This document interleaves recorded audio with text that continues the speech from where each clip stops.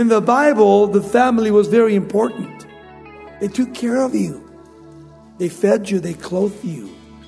We must not forget those things.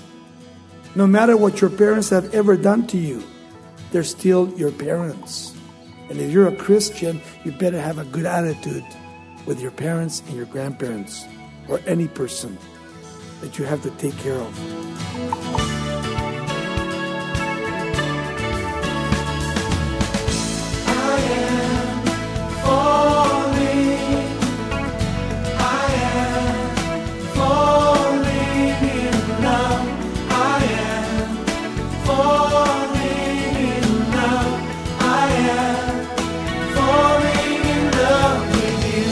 Welcome to Somebody Loves You Radio, the Bible teaching ministry of Raul Ries in Diamond Bar, California. On today's program, we are continuing our journey through the historical book of 1 Kings. As Raul examines the amazing legacy that King David left his son Solomon, you'll see that it's crucial to consider the best interests of others in your daily decisions. We hope you'll continue listening as we evaluate the witness of our lives and the spiritual heritage we'll leave to our families. Let's join Raul Ries now for part 1 of our message from 1 Kings chapters 1 and 2. This evening, I just really pray that the Lord will really speak to us through this great book. It's an Old Testament book, but at the same time, there are so many practical things that we can not only get and learn from, because we're going to be learning about King David coming to the end of his life and his son Solomon now coming into the place of taking over the throne. And when you think of Solomon, the life of Solomon is very interesting because it is David's son that becomes a successor to the throne of Israel. And that's kind of the way it is with every one of us. With your daughters, with your sons, with your grandchildren. One day, you and I are going to die. And there's an inheritance that has to be passed on to the next generation. And I always think of David, because David was really a man after God's own heart. And David had been blessed of the Lord financially. He got to gather together all of the things to build the temple of God. But God says, you cannot build me a house because you're a man of blood. David was a man of war. He was a warrior. He had killed many people. And because he was a man of blood, he could not build a temple. But he said, but your son will be able to build me a house. You'll gather the stuff together and he'll use it and he'll build it. And then I thought about it for a moment, and sometimes it can be a blessing or it can be a cursing if you have a lot to leave to your children, because they can either misspend it or it can destroy them or they can use it for a good cause. That's something that you have to think about. Because sometimes when we do get ready to pass away and get ready to die, you gather your wife together, you gather your things together, and you have to think, okay, who do we leave these things to? Are they good stewards? Especially if they're your children. And if you have some children that are not good spenders, and maybe they're not walking with the Lord, there's always that doubt in your mind thinking, well, if I leave them so much, it might destroy them. And these are things that we have to think about all the time in our lives as God blesses you, as He gives to you so much. David had to think about it because God had blessed him so much. David becomes a type in the Old Testament as a type of Christ, where Solomon, his son, becomes a type of the Prince of Peace. His name means peaceable in the Hebrew. All of the glory and the splendor that he had over the people and the beautiful temple that he's going to build for God. As God will call him to do that as a master builder of God's house. And yet David made the conquest. He killed the people. He took the spoils. to enable Solomon to live and reign in peace and to live a magnificent prosperity of life in his own time. Sometimes as parents, we want to prepare the way for our children so that when we die, they don't have to struggle. Sometimes it can be good, sometimes it can be bad. Because how are they going to learn about life if we're always protecting them? We have to be careful how we treat our children and our grandchildren. Making sure that God is number one and we're not respecter of persons, especially with our children or grandchildren, and even with our wives or our husbands. But doing it for the Lord, for the kingdom of God is the key. How is God going to benefit from all these things that I'm going to do for my family? That's important. The key people in the book of 1 Kings, let me name some of them to you because you'll hear them over and over. Number one is going to be Solomon, David's brilliant successor, who builds Jerusalem's temple and brings vast wealth to Israel and contributes to 3 Old Testament books: Proverbs, the Song of Solomon, and the book of Ecclesiastes.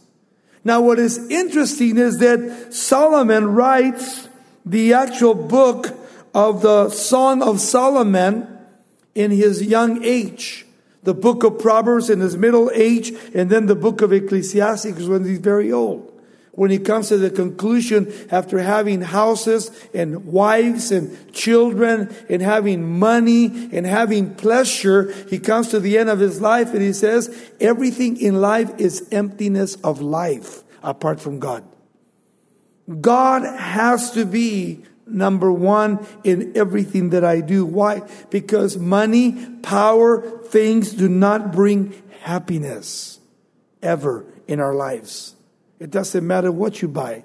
It doesn't matter how many bank accounts you have or possessions you have. It will not bless you as you put God number one in your life. He is truly the blessing in our lives. Number two is Rehoboam, not Rehoboam. There's 2 Rehoboams. Rehoboam is Solomon's foolish son who loses the northern half of the kingdom. He's the one that brings a split in the kingdom of the 12 tribes. Takes 10 and then 2 are left. And then Jeroboam is the first ruler of the northern part of the 10 nations to set up the religious system in the north of the Galilee, where they began to worship the golden calves, the calf worship in the northern part of the land of Israel. And then you have Ahab, that evil king of Israel, who actively promotes Baal worship to Israel and has an evil wife by the name of Jezebel. And then Elijah, the bold prophet who struggles to resist Ahab and Jezebel and finally triumphs over not only over the kingdom of evil, but God uses him to destroy the priest of Baal and to challenge them in Mount Carmel when he gathers together 400 of Baal's prophets and he challenged them to do a miracle, but they couldn't do it. And then the key events in the book of 1 Kings is Solomon dedicates a temple in chapter 89. Then Israel rebels against Rehoboam in chapter 12. And then Ahab of Israel promotes Baal worship in chapter 16. And then Elijah emerges as God's champion in 1 Kings 17 through 19. And now we begin our study. And if you want to keep record, if you want to take the whole book in 1 Kings chapter 1 through 11, you have the kingdom united. In chapter 12 through 6, the kingdom divided. And then in chapter 17 to 22, the kingdom in conflict, in trouble, and getting ready to be judged. And then we begin in chapter 1 of Kings, the last days of David, beginning with verse 1. And now King David was old, advanced in years, and they put covers on him, but he could not get warm. Now, it's interesting that when David comes to the age of 70, he's bent over, he cannot walk, he has to be in bed all the time, and he can't get warm. He comes in an early age of 70 years old where he can do nothing compared to Caleb, 85 years old. Hey, let me go to the other side and I'll take the land. No matter what, strong, walking, running, and ready to do battle at 85 years old. Moses at 80 years old, getting ready to die. Some people, when they're young, are very strong like David. David was a nice looking young man. Very strong in his vigor when he was young. But he got old really quickly and became very weak in his old age. At the age of 70, he couldn't do anything else in life. That was it for him. And yet, when you think of so many people in their own personal lives, the word that he uses here in the Hebrew, advancing years, means that he was bent over physically. He couldn't even sit up. And he had a problem where he was not only in the palace, and there was no possible way that they would put blankets on him, but he couldn't get warm. So what they needed to do is bring in one of his wives.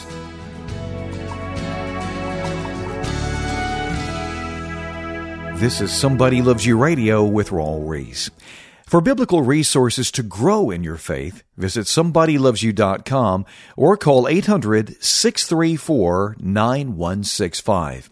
And be sure to ask about Raul's book titled Sin, the Root of All Evil, featuring a life-giving look at God's solution to the universal problem of guilt. Now let's continue with more from our lesson in 1 Kings. Verse 2, look what it says.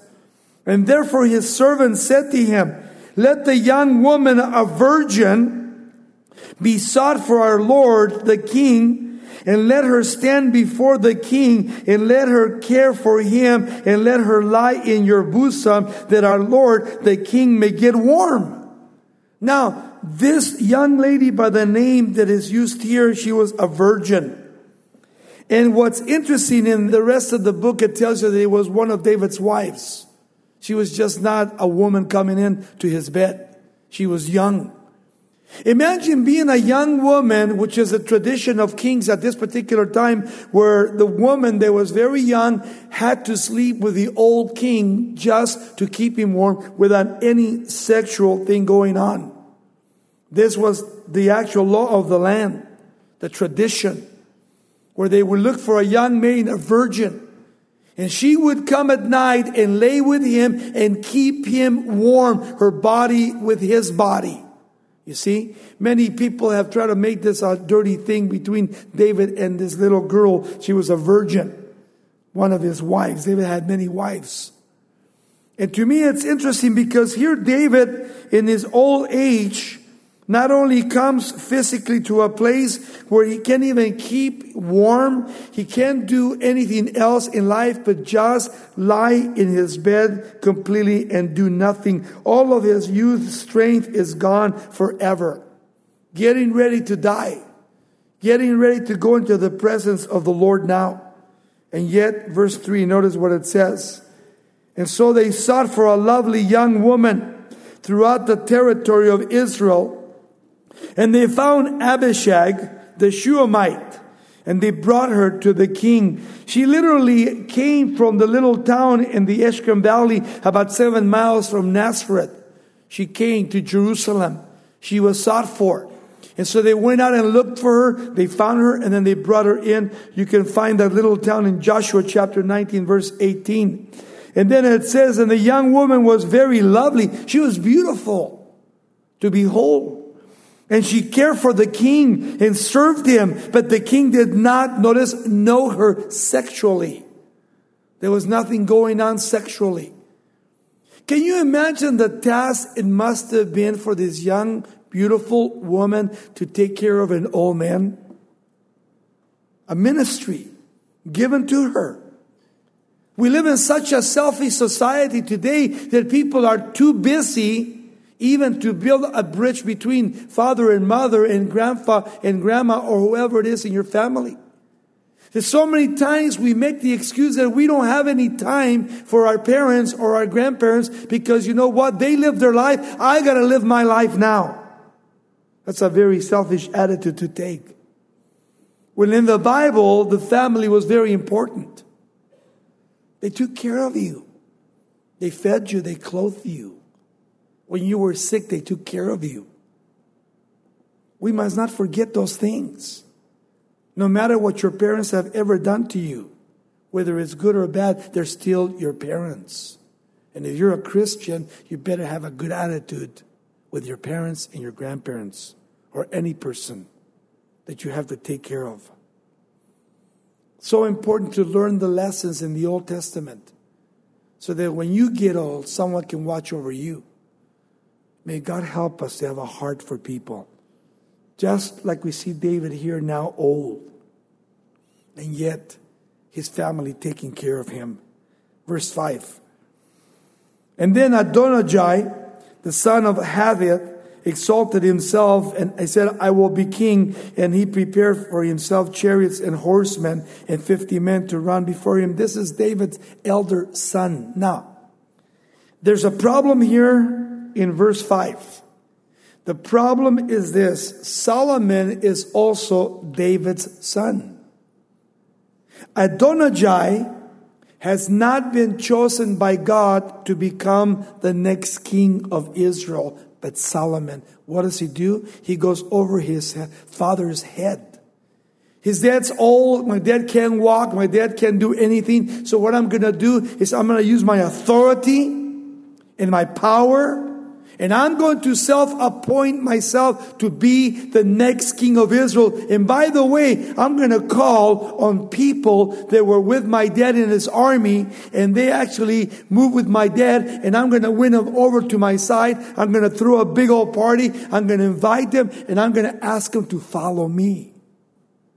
Sad that this son of Solomon begins to rebel against his own father and his own brother by self-appointment, that he would become the next king. Notice what it says. And he prepared for himself chariots and horsemen and 50 men to run before him. And listen, the people that he's gathering to himself are people that are not faithful to David. There are people like that. One of the things you learn in ministry and you learn over the years is that you have certain people, not many people, but very few people that you can really trust with your life. They know you and they love you and they accept you for who you are. You don't expect anything from them. They don't expect anything from you.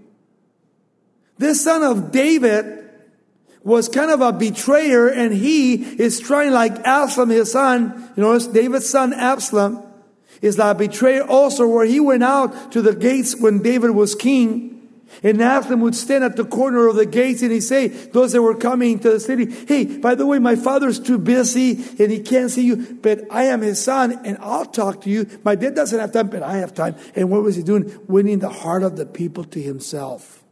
There are people like that in the body of Christ.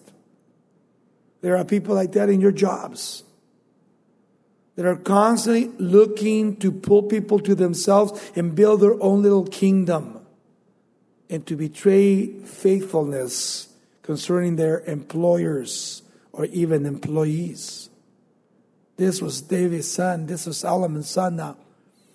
And here is David's son now betraying, lifting himself up, gathering together men unto himself. And look what it says in verse 6. And his father had not rebuked him at any time by saying, why have you done so? He was also very good looking. His mother had borne him after Absalom. Now, one of the weaknesses that David had in his life, he was a great king. He was a great husband, but he was a poor disciplinarian. He never, ever disciplined his children. His children got away with murder. And now he's reaping the consequences of that lack of discipline. So important that as a father, that's why Solomon wrote 3,000 Proverbs and gave to us the book of Proverbs concerning how we are to discipline our children. Because David never disciplined his children. He let them get away with whatever they wanted to get away with. When Absalom killed his brother, never disciplined him. Never disciplined him. And here we see the picture of an unruly child that has been getting away in life with anything and everything, and his parents have never ever rebuked him, never corrected him, and he's used to getting away with murder. Now he wants to take the kingdom to himself and to lift himself up. And because he was good looking too. Verse 7. And then he conferred with Joab. And who is Joab? Joab is David's bodyguard and David's what? General of the army. And what does he do? He goes to his father's general. Now that David is in bed, he can't move, he can't do anything. He says, hey Joab, why don't you come and work for me? I'm going to be the next king.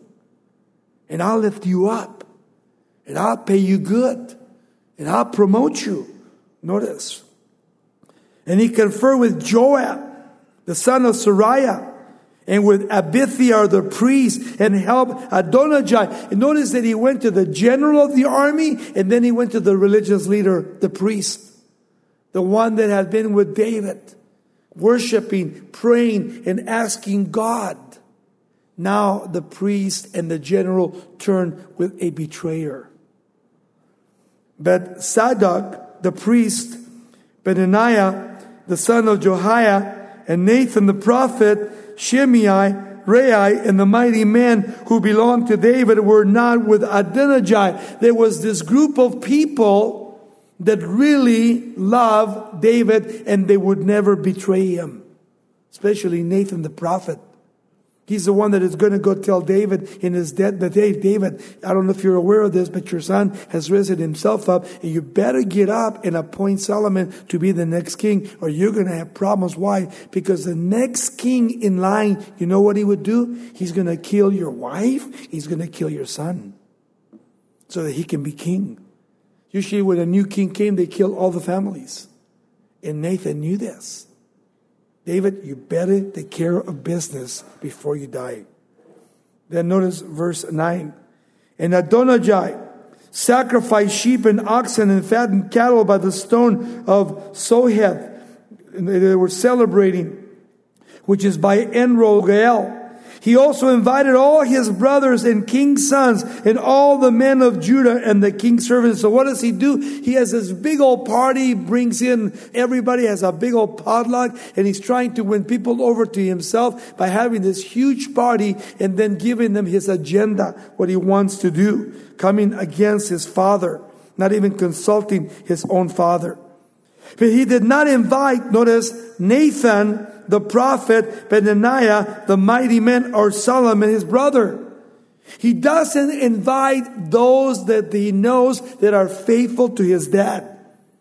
His best friends, don't invite them, because you know what? They won't go for it.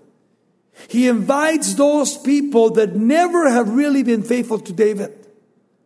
Those that have just been following because of pay, or power, or position. But these other men that are not going with his son are men that have laid down their lives for David. All through life, they've been with David many, many, many years. And they're not about to betray David, even at this point in time.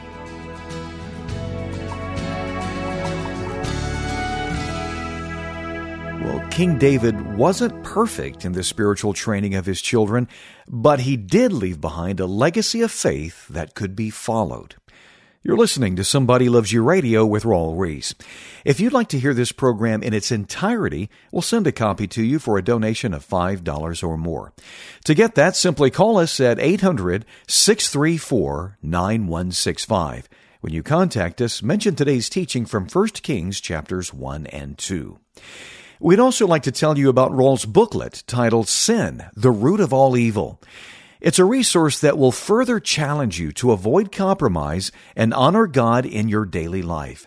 As you learn to pinpoint areas where you're most susceptible to temptation, you'll learn to guard your heart and maintain a strong spiritual witness. Contact us today to order Raul's booklet titled Sin, the Root of All Evil. Visit somebodylovesyou.com or call 800-634-9165 and we'll send your copy for a donation of $8 plus shipping and handling. That's 800-634-9165. Our mailing address, if you'd like to order this resource by writing, is Somebody Loves You Radio, P.O. Box 4440, Diamond Bar, California, 91765. And be sure to tap into our many free resources. Download the Somebody Loves You app for instant access to digital Bible studies, an easy Bible reading plan, and much more. You can also download podcasts of all of these programs using iTunes or Spotify. For more biblical instructions for a God-glorifying life, join Raul on his YouTube channel. This Q&A program called Straight Talk streams every Tuesday at 10 a.m. Pacific. Every dollar you give to Somebody Loves You Radio helps us reach more and more people with the good news of Jesus Christ, and we thank you for partnering with us. Tune in again next time for an uplifting message from our study of 1 Kings. We'll draw hope and encouragement from the final testimony of King David, who came to the end of his life confidently praising God's sovereign goodness.